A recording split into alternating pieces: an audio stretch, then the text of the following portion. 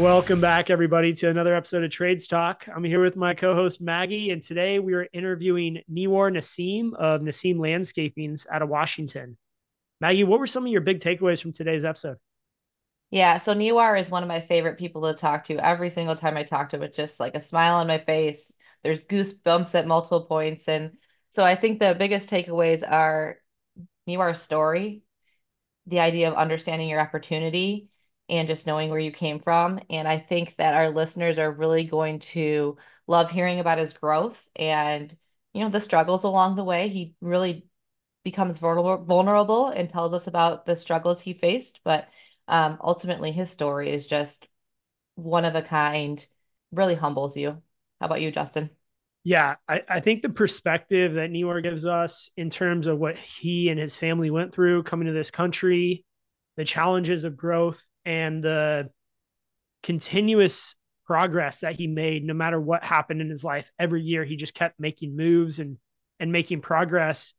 I feel the story is very humbling while also being very relatable.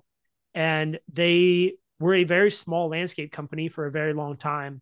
And just in the last 5 years, did they crest the 1 million mark? And then now they're knocking on the door of eight figures. It's just an incredible story and one that's going to, I think, be captivating from start to finish. Yeah, I think that some pivotal things too, he's hit some milestones that are really crucial for owners to go through. So he just opened up his a new branch. He talks about that.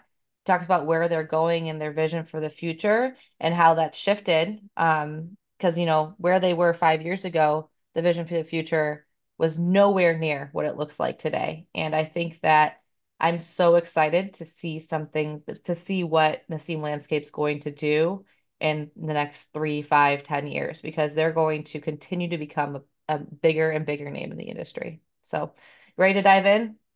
Yeah, let's go and talk to Niwa.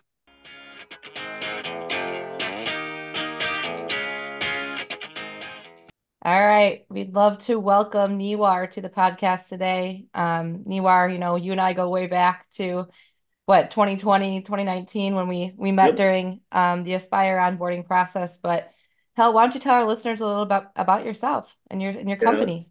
Well, thanks for having me on, Maggie and Justin. Really appreciate it. Yeah, we you're right. It was October, I want to say, or no, a little bit earlier, August of 2019, is when we originally started talking. That was right on the verge of when we were exploring Aspire. But a little bit about myself. Owner and operator, let's see, owner president of Nassim Landscape.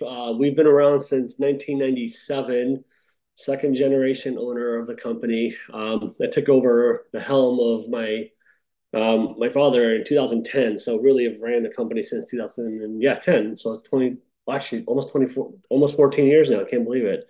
A little bit about myself. Came here from North Iraq, Kurdistan. So I'm Kurdish, my background, and we fled Saddam Hussein, actually the regime in the mid '90s. So that was pretty crazy. And my family and hundreds of other families, we were part of this asylum operation that happened, and won't get too much into that, but we were very, very blessed and fortunate to essentially have a free ride to the United States. And so uh, I remember we spent 3 months in the Guam Islands before we came to the States. And that was when they processed everybody and, made sure there was no bad apples in the mix and all that.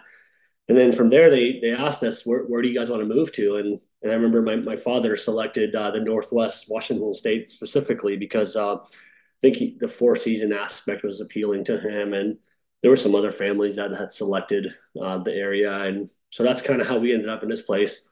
And then he had some agricultural background, so the landscaping was it made sense for him to low barrier to start a truck and a mower. You can start making money, right?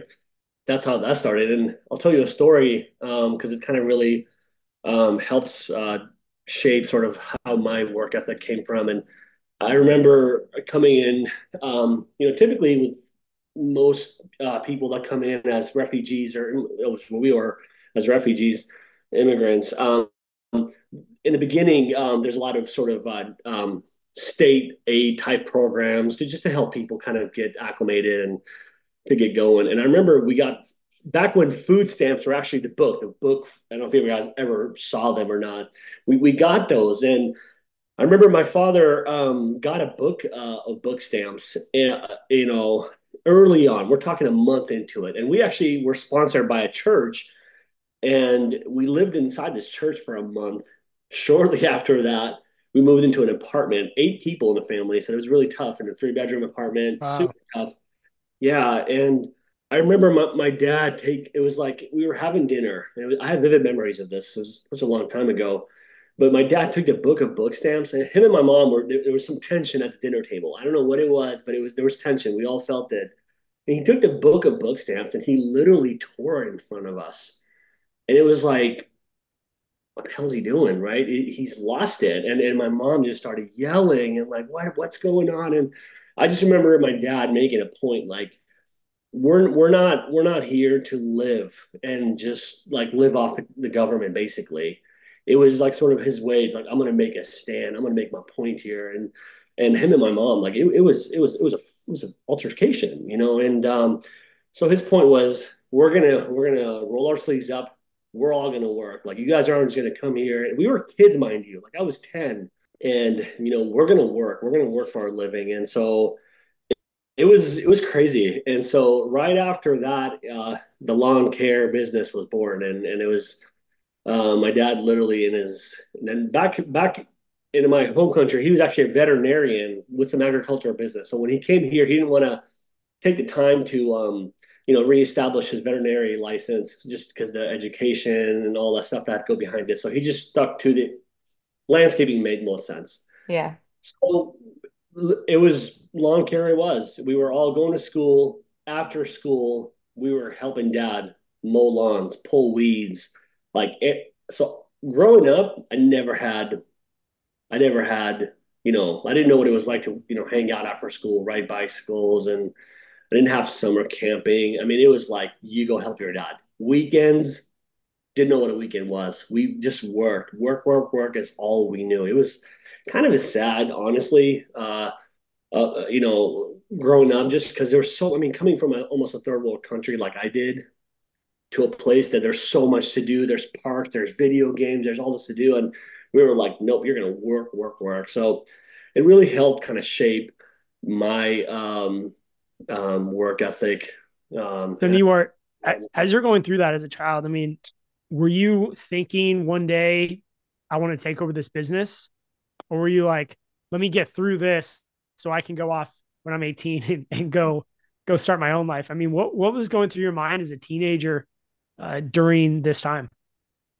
uh, I did not. I'll be honest with you, because my dad he was always very tough. He was like a very tough guy. He was never took it easy on us, and so I certainly didn't have that type of mindset that one day I'm going to take over this, or it's going to be it was always my dad's dream. He wanted that family, thing and become like a big empire type thing. And it was very possible, but just wasn't in the cards and wasn't meant to be. To be honest, for me personally, I thought the suit and tie thing was like this, what success was, right? I Right. thought of myself like I'm going to be an executive somewhere and it was going to be cool. And so that was during that process that was all what I ever thought about. And so what was the turning point? When did you decide, yeah, I'm gonna go after this and I'm gonna make this my career? Yeah, Was that directly after high school? Did you go to college? How did that yeah, come to be? yeah. So in high school, so I like for like 8 years, all we ever did was work, work, weekends, work. So I kind of got Wow. tired of it, right? Almost like I don't want to say it was resentment, but I wanted to try something different. Like, man, I want to experience life. And so in high school, I got into sports. I got into actually cross country and track, got pretty good at it, and became like one of the top runners in the state. And so I was able to get a athletic scholarship to a smaller Division II school. I wasn't like nationally type good, but in the state I was pretty solid. And so I pursued that because it was just like it gave me freedom and allowed me to be part of a team. And I went off. I left, and the college is only half an hour, believe it or not, from where we live. But it was just far enough where I could go live on a dorm. I wanted to experience that life, so I left. But I left on not such great terms with my dad, and we kind of grew apart, and that was a really rough deal for me. And so for 2 years, actually, my dad and I didn't speak, and that really took a huge toll on me. And but I was having a great time in school and living the dorm life, and being a good student and enjoying athletics. But I was missing back home. I was missing my dad, and so I made a tough Right. call to say, you know what, I'm going to go back home, and I'm going to kind of what's that word? Yeah. Rekindle the relationship Thank and you. Yep, yeah. exactly. And that's essentially. And so I left my team. It was a very tough decision. I left all that behind. And that was right around when the recession, if you remember, 2007-ish or so. Oh, And yeah. my dad's business, essentially, you guys, what it was he had 90% of his portfolio in, exit one basket type of thing going. If you know what you've heard of Kinder Care Learning Center, the national daycare chain, that was his business. That was essentially all that they did in the Puget Sound area of Western Washington. And so when we lost that contract, the company was almost upside down. So all that was happening while I was away. So when I came back, there was rumors that KinderCare was going to essentially kick out all the little guys like us out. And at that time, it was Brickman was moving to the West Coast. The Valley Crest thing was kind of happening, if you recall. Yep. And then the year after that, we got letter that we were just essentially the contract was going to go away. When that happened, the company was almost out of business. I transferred back to the University of Washington, go Huskies, at the time, and I finished my school there. So when I got out of school post recession, no jobs, nobody's hiring a kid out of college with a bachelor's degree. The only thing that was available really was like retail, if you were lucky, or just minimal. Like it was a really slow coming out of that recession. And so I went and worked that. I kind of pursued that sort of um, the sort of retail management uh, thing. I did that for about 7 months. Realized I hated it, and that was when I realized, damn, I really like working outside. I think working it was Target actually. When I realized like I don't enjoy going inside the store at like 6 in the morning, and then Northwest, days are short in wintertime Yeah. especially. I'd go in dark, come out dark. I'm like, dude, there's like no like crazy. So all while I was working at Target for the 7 months I was there, I was doing like side hustle, like doing side projects and landscaping. And I was doing like it's like weekend warrior type stuff, like because KinderCare was still funneling me like backyard or like landscape renovation projects. So I'd do like $20,000-$30,000 jobs in 2 days, and I'd bring like a super crew in with me, and we just go crazy, and it was awesome. Like we were like no overhead. It was just like we did that for like almost like a year, and I realized right there, Justin, that that was it. I enjoyed equipment, dirt, plants, being outside, and just a freedom. And so Mm-hmm. that was my calling right there. I knew it. I was able to reflect back on all those years of growing up. And then I realized, man, I have an opportunity here. I'm in my early mid 20s, got nothing to lose. I don't like retail. I've got this experience. I've got two trucks here, a couple of trailers. My dad has no energy to build us up. My siblings don't want to do anything to do with the business. Hey, Dad, I'd like to do this. Let's work out a deal. And so we did. We 2009, 10, father hands, son handshake deal, and that's when it started. So, okay. Yeah. So you're taking it over. You guys, I'm imagining 10, 15 employees. How many employees did you guys have at this point when you were a handshake deal taking the business over from your dad? No, it was just myself and a part-time employee that worked for my dad back when we had the kinder care. We were Wow. doing when I took over, it was I remember just a little over $60,000 in revenue that first year. Wow. Wow. So you So guys were really at the beginning. There was no company. It was literally myself and this guy that was again part time guy that I just had come with me so we could get through a route. I mean, it was like starting all over again. The most my dad ever did as a company was like just under $500,000. So it was a lot of money, but he managed it so incredibly well. Where that I mean, he was able to buy real estate and do because it was like almost a 10-year span that he did that for, and it did incredibly well. When I took it over, because we'd lost everything, it was like almost $60,000. I remember that, and it was Yeah. rough going, man, because there's all the stuff that you want to do, but it's like, nope, you got to roll your sleeves up, man. And so it was super difficult in the very beginning, but it was no employees, just a part time guy, and it was going out there and finding people that would give you a chance. I mean, it was like that. Yeah. So So what was your plan at that point? Was it just to work in the bit like in the business? Did you know you knew you wanted to grow it because you said, okay, this is my yeah, opportunity. So what yeah, plan did you put in place? What steps did you take to then get to your next aha milestone? yeah. I remember, when I was finishing up my undergrad, we would get the lawn and landscape and landscape manage all the trade journals. And I remember at that time, see, Justin asked me earlier about when did you know?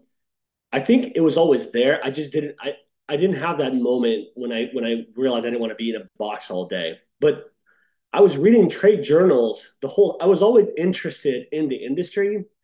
And I remember vividly reading magazines and reading about guys, and I forget which companies exactly, but they're still around today. I don't remember back then, but it was around a recession time because that was a big deal, right, for the whole world. And I remember reading about companies that had sort of made it or were making it through that recession and what their secret was. And it was guys that were doing maintenance. And I remember reading about a lot of companies that were 100%, design build, and they had just tanked or just didn't make it. And I remember picking up huge lessons that if I ever do this myself, that I would always embrace maintenance and most importantly, not make the same errors that my dad did, right? Diversify, not have all my eggs in one basket. So to your question, what was my plan? Well, I had to start all like from the as if like I was starting up a new company. The only thing that I had was a name that was kind of people knew in the neighborhood, I suppose, in the local community, and a couple of trucks. So that's still better than somebody that's starting out with a loan, let's say, for example. So I still felt like I had a somewhat of a heads up than most people. But when I started, I made a commitment that I am in and all in. There's no ifs or buts. I am all in. And so for me, it was about learning and professionalism. How do I learn to do this and learn as much as I can, as fast as I can, and so I'm reading everything under the sun. I met at the Lawn and Landscape Conference. If you saw my, I think it was Ed LaFlamme. He posted this video, and he was interviewing me. I read his book. It was called Green Side Up.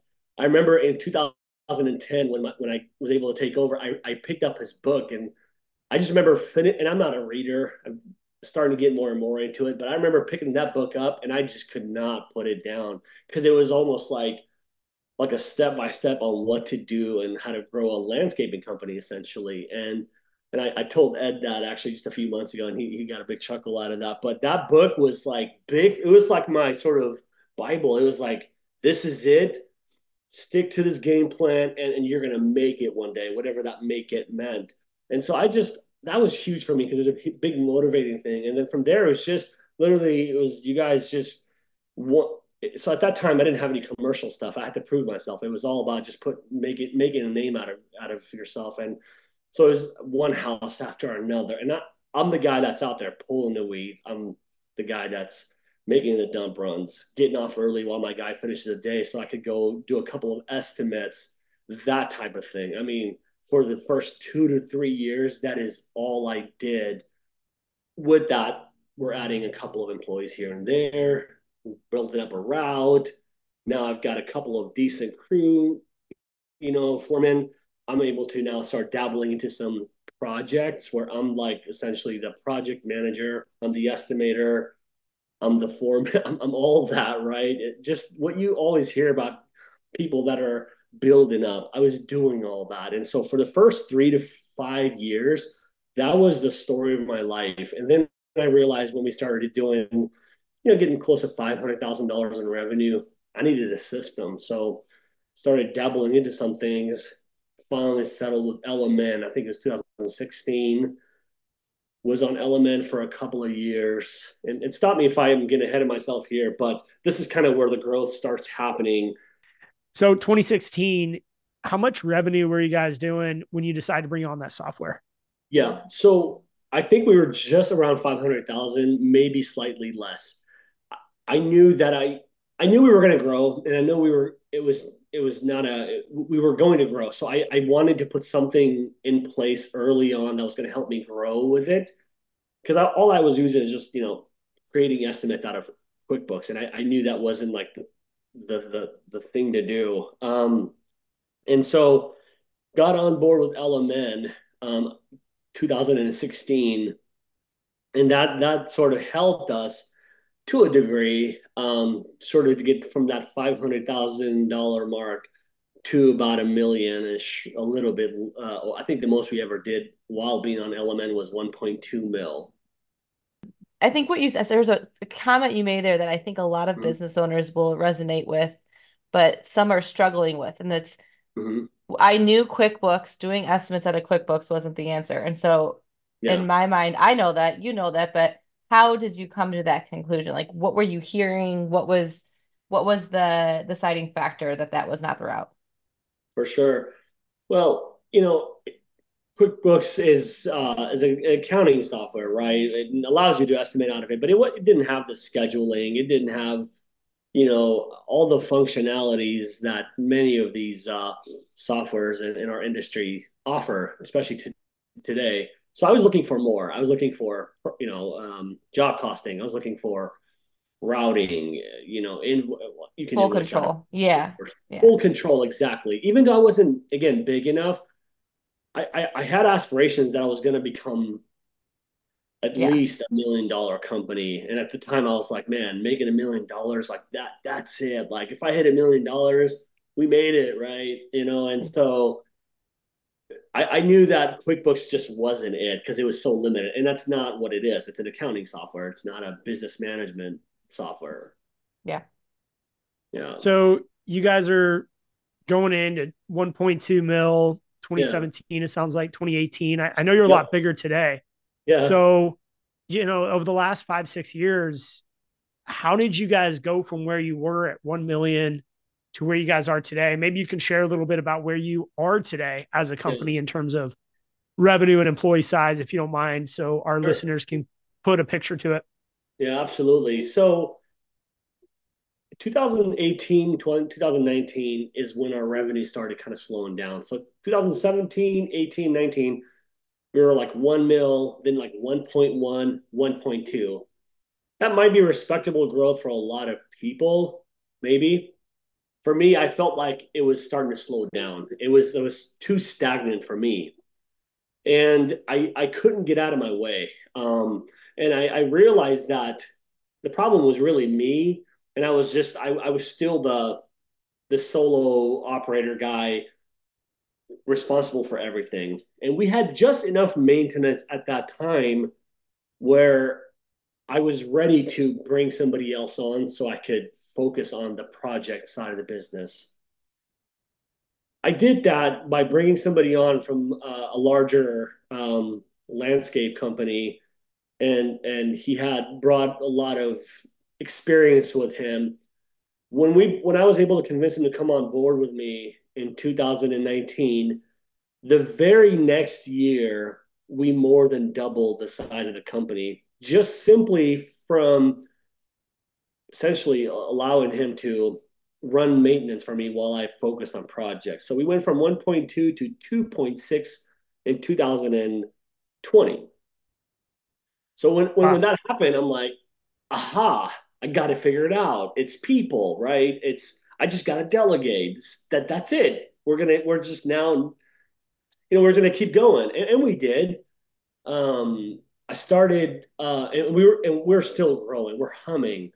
2020, 2021, we went from 2.6 to 4.8 in 2020.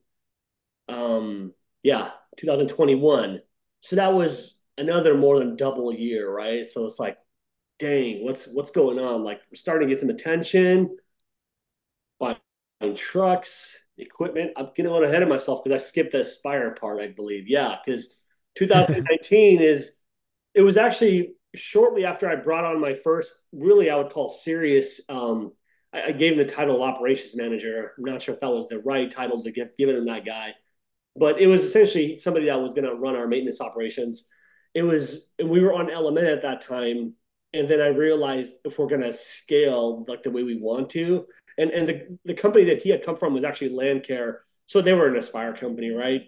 And so he recommended like we you should look into Aspire, like that company is legit. My brother actually, prior to bringing him on, also my oldest brother actually was also at Landcare for a brief stint, and he talked great about Aspire, but he's like, you're probably not big enough. And we dabbled into it. The pricing at that time was just pretty crazy for me. So that was around the LMN time, and so I previously had looked into Aspire, but we were too small, well under $1 million, not ready for it. So when I brought that one guy on from Landcare, and he talked about Aspire, I was like, there was just a gut feeling like maybe right now is the time. And that's actually when I reached out to Maggie at Aspire. When we got connected, when she was in her role at that time, and we decided to go for it. It was, yeah, it was late 2020, and we decided to go live in beginning of 2021. And so yeah, so from 2020, 2.6 million to 4.8 literally the following year. First year on Aspire, we doubled, more than doubled again. And again, not to get ahead of myself, 2021 4.8 to 2022 we went to yeah, we did 7.6 mil in 2022, and then Wow, we it's just quick wrapped. growth. Quick growth. Yeah. And so all that time you're growing, you're adding the trucks, the people, you're adding, and you're bursting at all the same. And we're doing this profitably.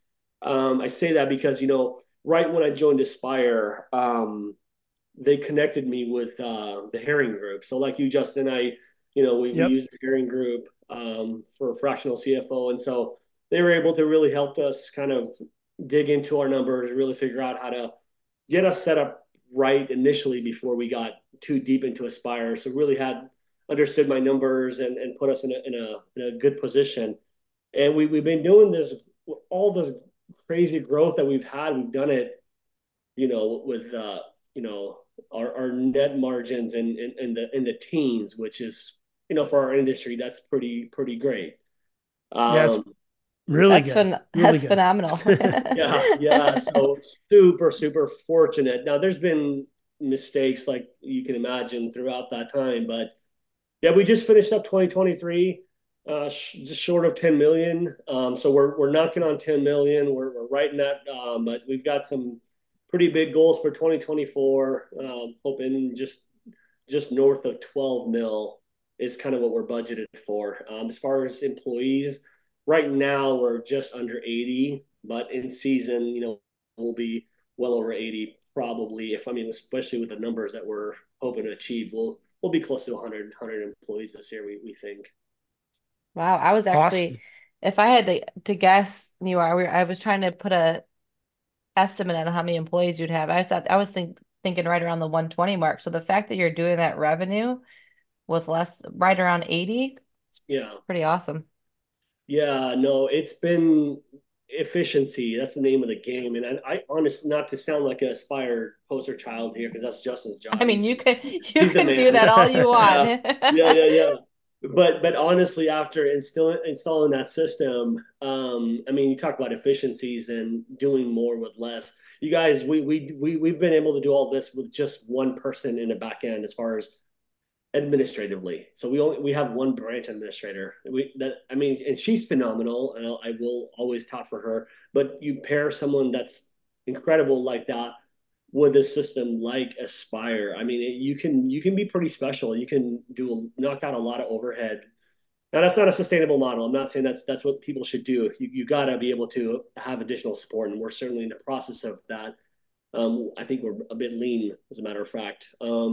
But yes, we certainly do a high number of volume, do it profitably with less. And I know several peers that, frankly, have way more employees than us, and we're probably doing $3 more million in revenue than they are, which I don't get it. I don't I just it's Yeah. mind.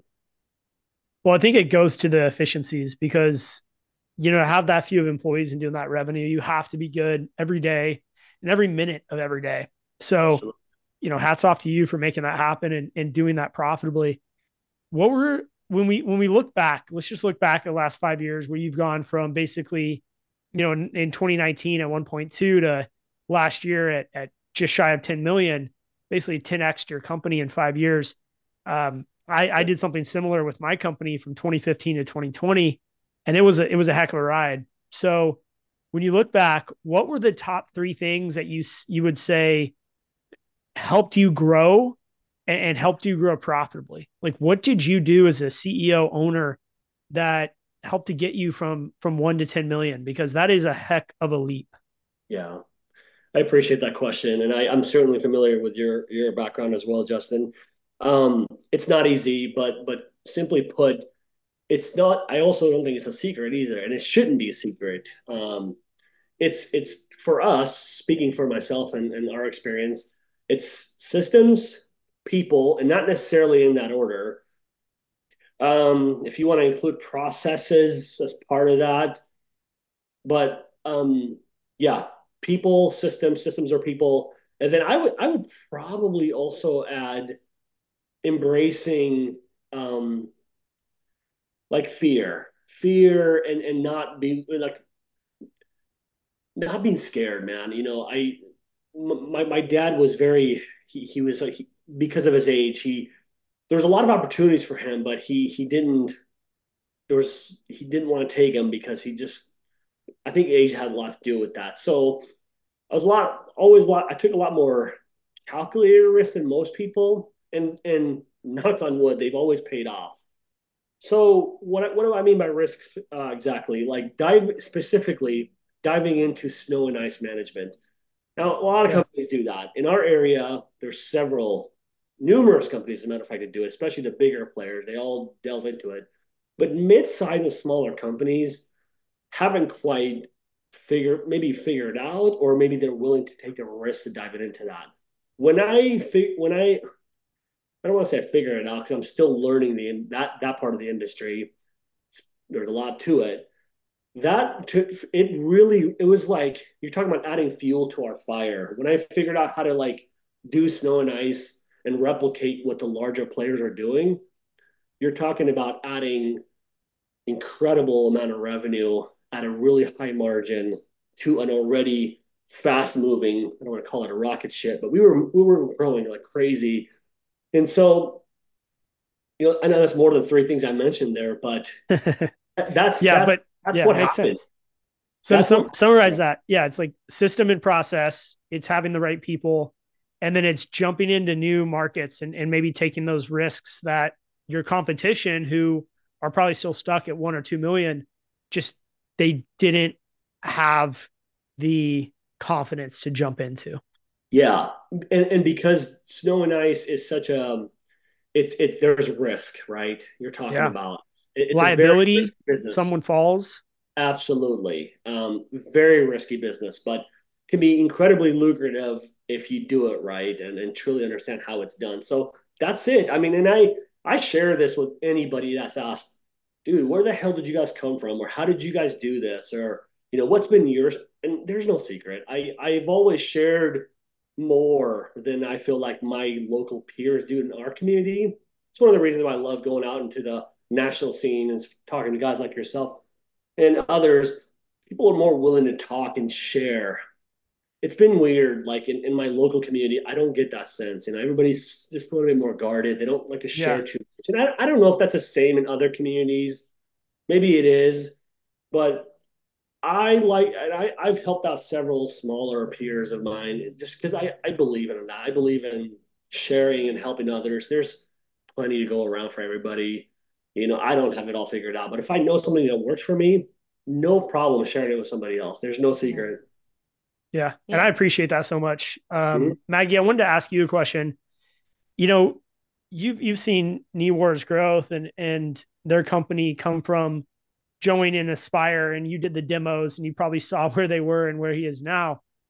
From a partnership standpoint, Maggie, like what have you seen from the outside that Nasim Landscaping has done that maybe some of the other companies who are still stuck at that 1 to 2 million haven't done?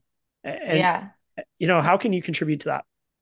Yeah, I think the interesting thing when I first met Niwar, um, they were small. They were right around that $1.2 million mark. And I had very honest conversation with them and said, you might be a little bit too small, but also your growth and your vision isn't. So a lot of times people with us think about Aspire, they think, okay, my company's too small for it, too small for it. Well, that if you want to stay at 1.2 million, probably is probably too big of a system for you.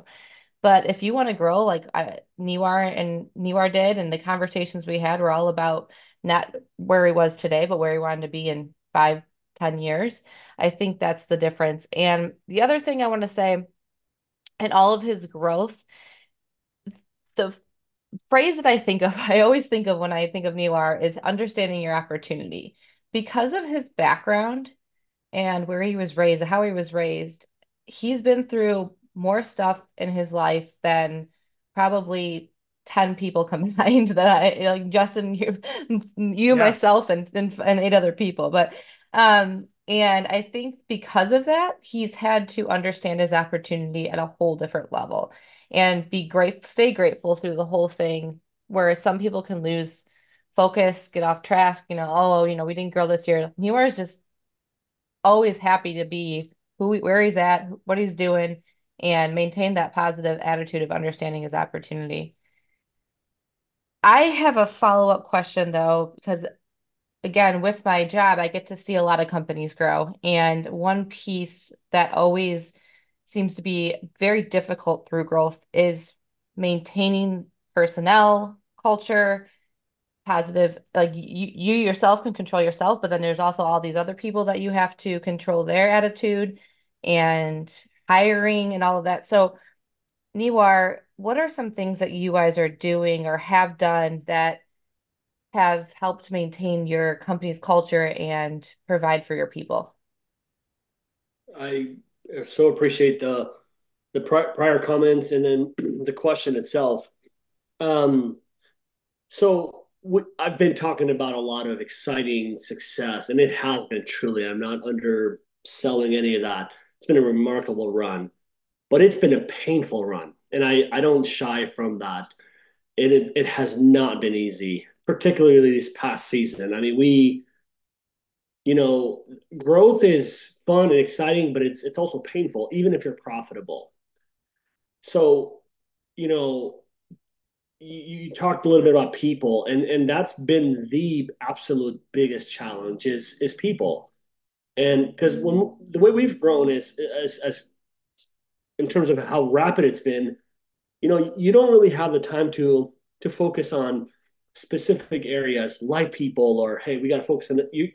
So much is happening so fast. You're not really taking the time to really hyper focus in some areas like you should be. And so I mentioned earlier there's been some symptoms to the growth, and with our fast growth, we realized, I would say early last year, we were having some culture type issues.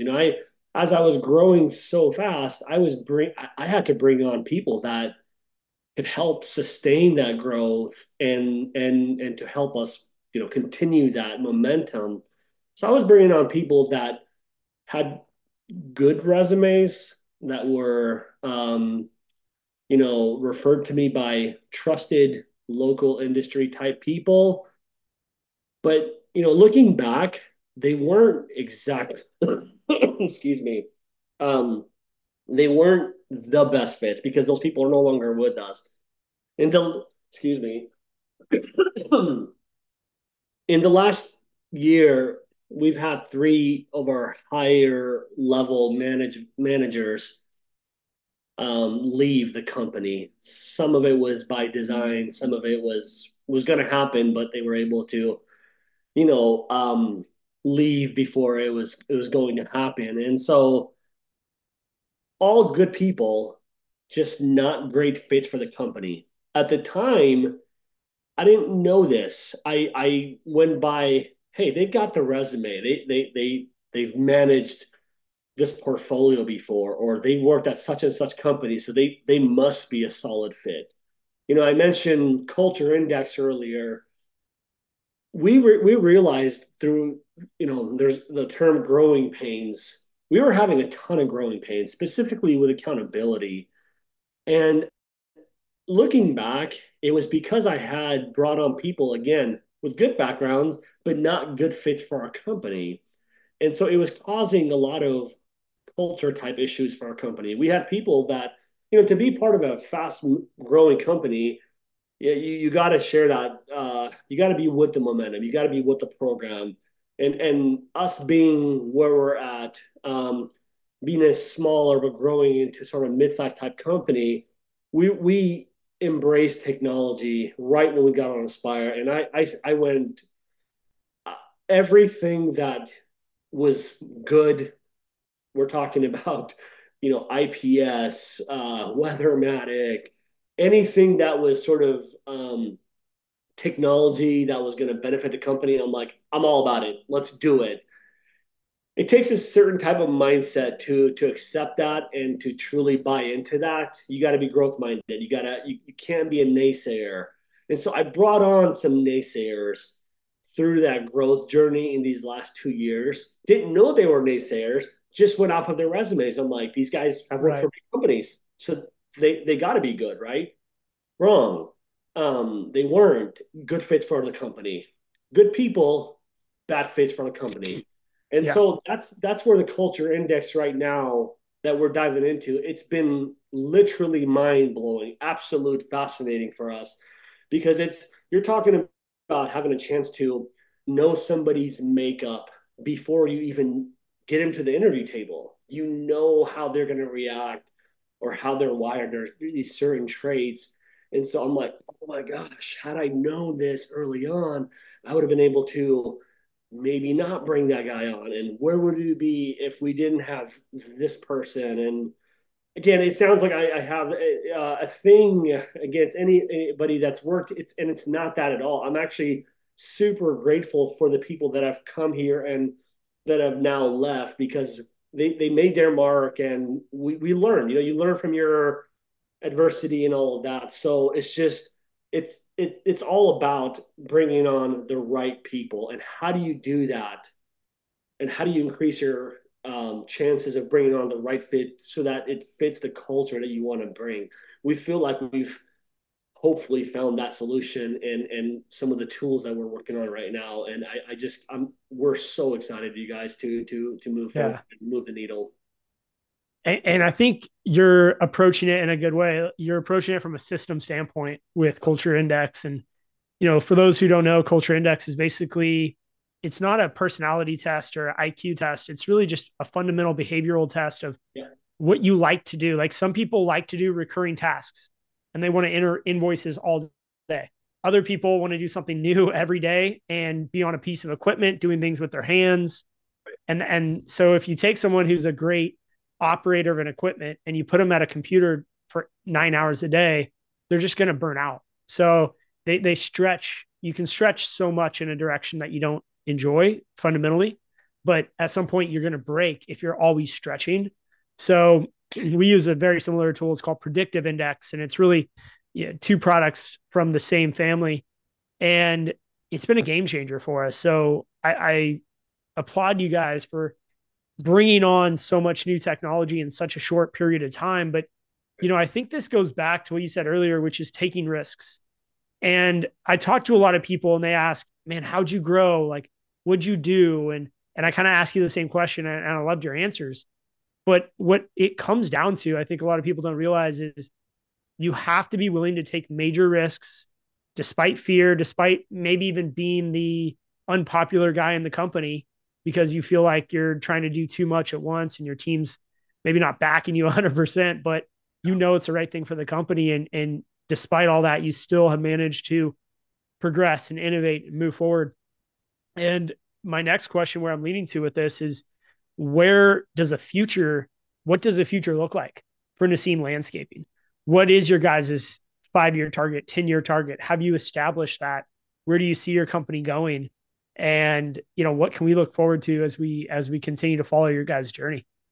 Yeah, I appreciate the sort of breakdown on what culture index. You're spot on. That's exactly what it is. And in order to for us to get into your question here, the people part has to be right. Systems and people part has to be right for us to not just sustain the growth, but to have future expansion goals. Which in our case, that's what we want to do. We've opened up a satellite location that we just officially turned into a second branch to support our operations just south of us. And so we want to, sort of replicate the branch model. It's appealing. I pay a lot of attention to the private equity um, activity that's been in our industry now for some time, and what they're after, what they're attracted to. So that's big. Being in my position, in your case, Justin, too. We naturally pay attention to those things. Um, and just getting to the size that we have, we've been able to garner some private equity interest, which is incredibly appealing and flattering, and all the above. Shows us that we're doing something right, right? And so that being said, now that we have a second branch in place, systems are getting dialed in. We're starting to kind of bring in some key people. We want to continue that with that momentum. So we want to. There are some key markets in our area, and that's sort of Seattle market that we want to get into. That they're very competitive. They're all of your big name players are here, but there's opportunities, and you can get into these markets. So as long as you've got the right people and the right systems, it's fair game. You can get in and compete. And so over the next 5 years, I hope to launch another branch. Really want to solidify these two branches that we have now and become rock solid. And then looking to open up another branch, maybe two, depending on how growth goes. I know that we can't double year after year after year. That's not a sustainable model. So I know growth definitely will have to come back down to earth. But the branch model is highly appealing, and that's what I intend on doing. I surrounding myself with the right people that embrace that model, that are looking for that because of the opportunities that will come with that. And so as far as revenue targets, you know, um, 20, 25 mil over the next 5, 7 years, I think is definitely doable, if not sooner. Just we have to make good decisions. And I'm paying attention to guys like yourself and what you're doing, and others around the country, and it's doable, right? You just got to follow the recipe. There's no shortcuts. Um, and you just got to believe in yourself. There is absolutely risk taking, and I still make risks. There's days I'm like, man, was that overly aggressive? There's been some of those, but that's just part of the journey, and you take the punches as they come, and you just keep going. You just got to believe, So Yeah, I Yeah. Justin, it sounds like we got another 30 million by 2030 goal here. yeah, Oh yeah. I think that sounds like it's about right. yeah, Congratulations, Niwar, on opening your second branch. Like that alone, you skirted over that, I think, a little too fast.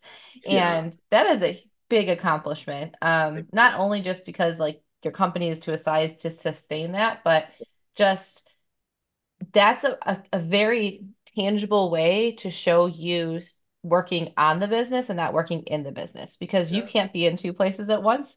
So Right. when you have two branches, you're going to have to hire those key people and put systems in place, continue to put systems in place to run two facilities with never being able to be at both places at once. So I think that's something that we shouldn't skirt over at all. Thank you. Yeah, absolutely. Yeah, and I think the you mentioned no shortcuts. At the end of the day, I totally agree with you. You have to put in the work. And listening to your story, I've got so much, you know, so much respect for what you've done and what your family has done and where you've come from and how you must have had to work so hard and have this discipline as a young child that really I can see it. It shows up in you as we talk that discipline, that hard work ethic, that is, I would say, at the root cause of you guys' growth. I mean, I always say, so goes the leader, goes the rest of the organization. And the fact that you're able to set such a high bar in terms of working hard and working on the business, I'm sure it trickles down into your operation. And it's probably one of the reasons you guys are able to do 10 million with 80 to 100 employees when everyone else is needing 120 plus people to do the same amount of revenue. So that's something that it's a big takeaway for me. And I hope our listeners that at the end of the day, there is no shortcut. You have to get in, you have to do the work, you have to take risks. And going from 1 to 10 million doesn't just happen. It requires hard work and discipline and a lot of risks. So well done on that. Uh, Thank you so much. we're getting towards the back end of the episode here, but I did want to touch on a few things. Maybe we can do like a lightning round on it. First off, you mentioned before we came on air that you joined a peer group. Can you give us just a 2 minute summary? Why'd you join? How's it going? And would you recommend it? Absolutely. I'm a huge learner. I love to replicate and look at others that have done it, such as guys like yourself, Justin. I think you're younger than me, but still, I mean, I've been following your story for quite a while. And then others around the country that have done it. And I'll tell you, they're doing the same thing. They're asking questions. They're inquisitive. They're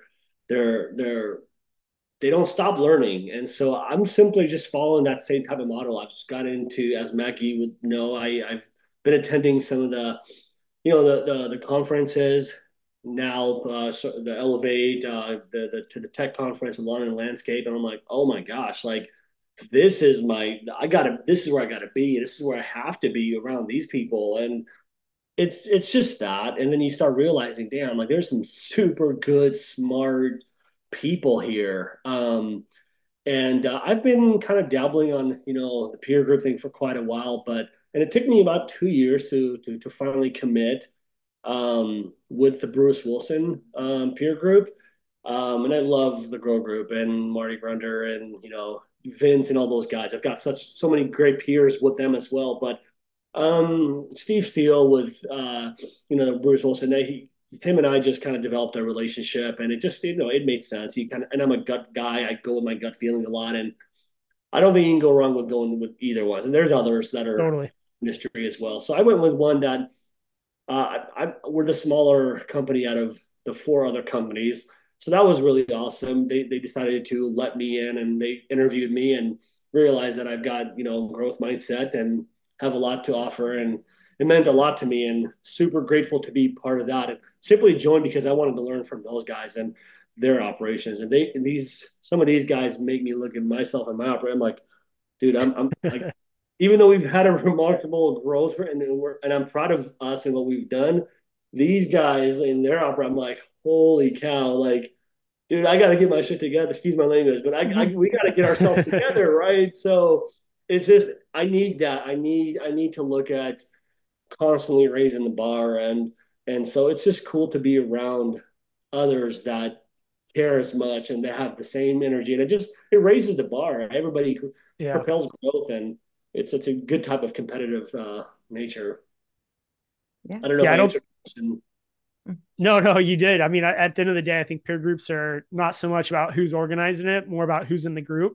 Yeah, And you can't go wrong. And what my big takeaway through the growth is and listening to your story is whatever you do, just move the ball forward, yeah, raise the bar every day. As long as you're making progress, even if it might not seem like the right progress, and maybe in retrospect, it wasn't the right progress, as long as you're moving the ball forward every day, you're going to be better.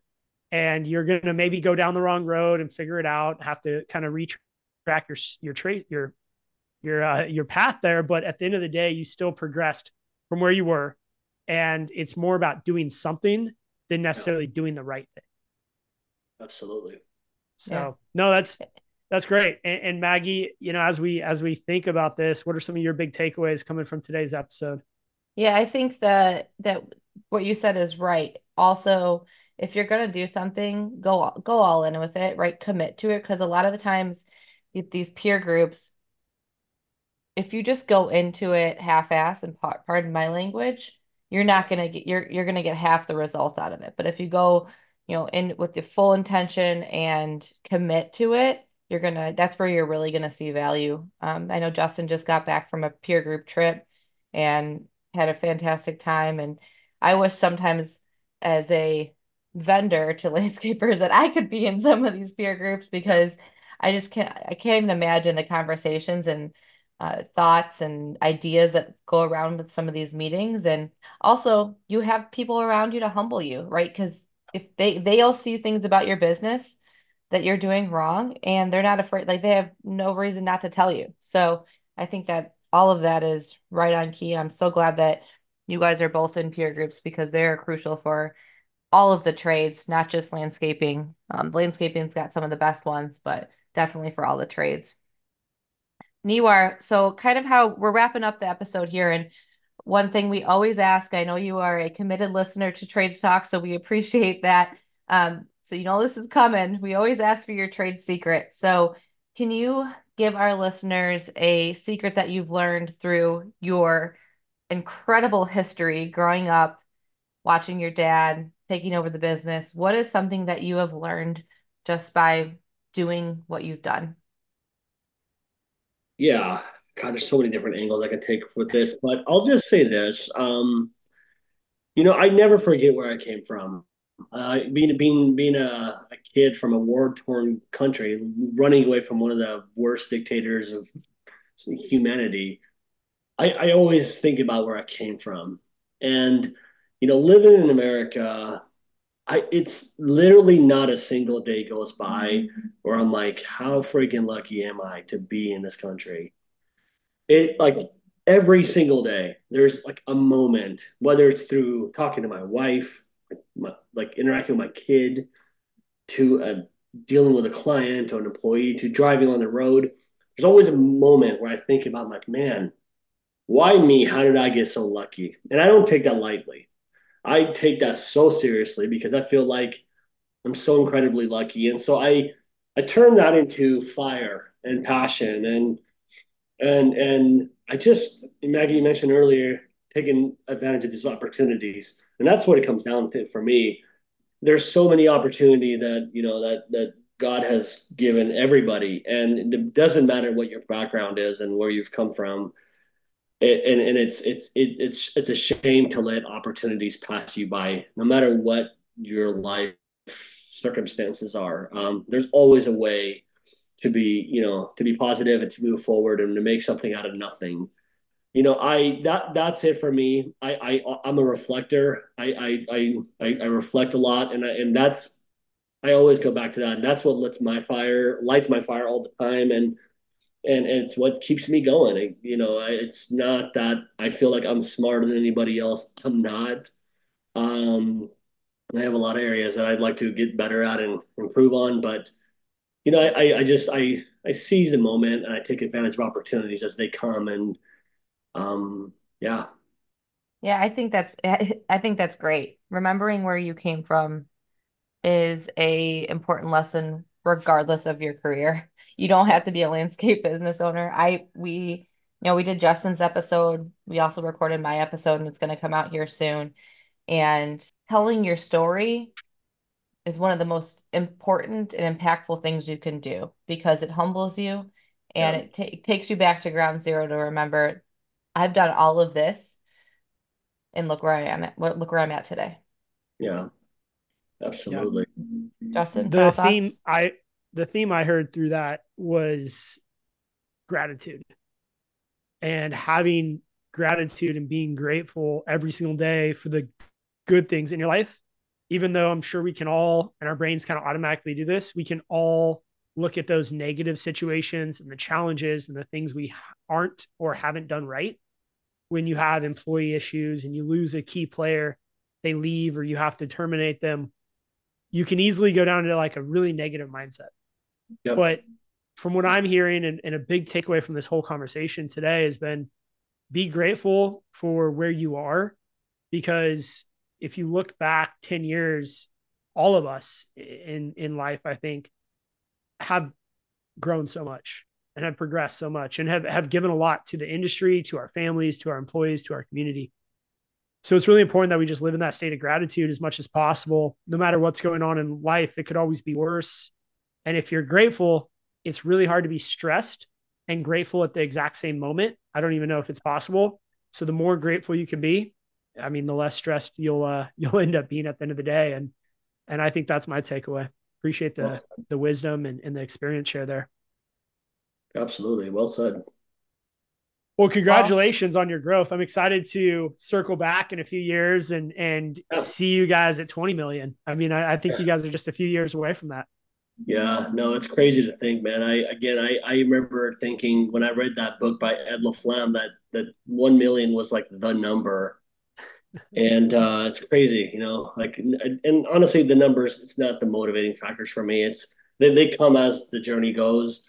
It's for me, man, seeing people being able to get their first mortgage, buy their first car, that's it. That's it for me, man. Being able to, I took my kid on a trip for the first time on an airplane, and yeah, thank you for allowing Yeah. me to get like you guys, like that goosebumps, and that is it for me. We have an incredible and modern fleet. We so many cool things that you can get excited. I used to be like into that, right? Don't care, like the Yeah. flashy stuff.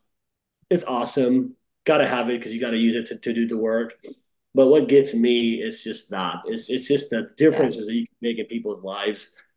It's the ultimate gratitude, yeah. satisfaction. Well, my life has gotten better since knowing you, Niwar and Justin. So, That's all. thank you so much for your time today. I can't wait for our listeners to hear this episode, because your story is so important. And yeah, thank you so much.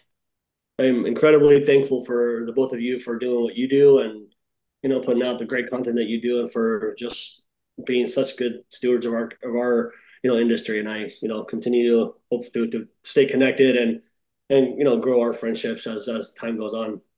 Yes, for Awesome. sure. It was great getting to know you more today. Likewise, thanks you guys. I appreciate your time.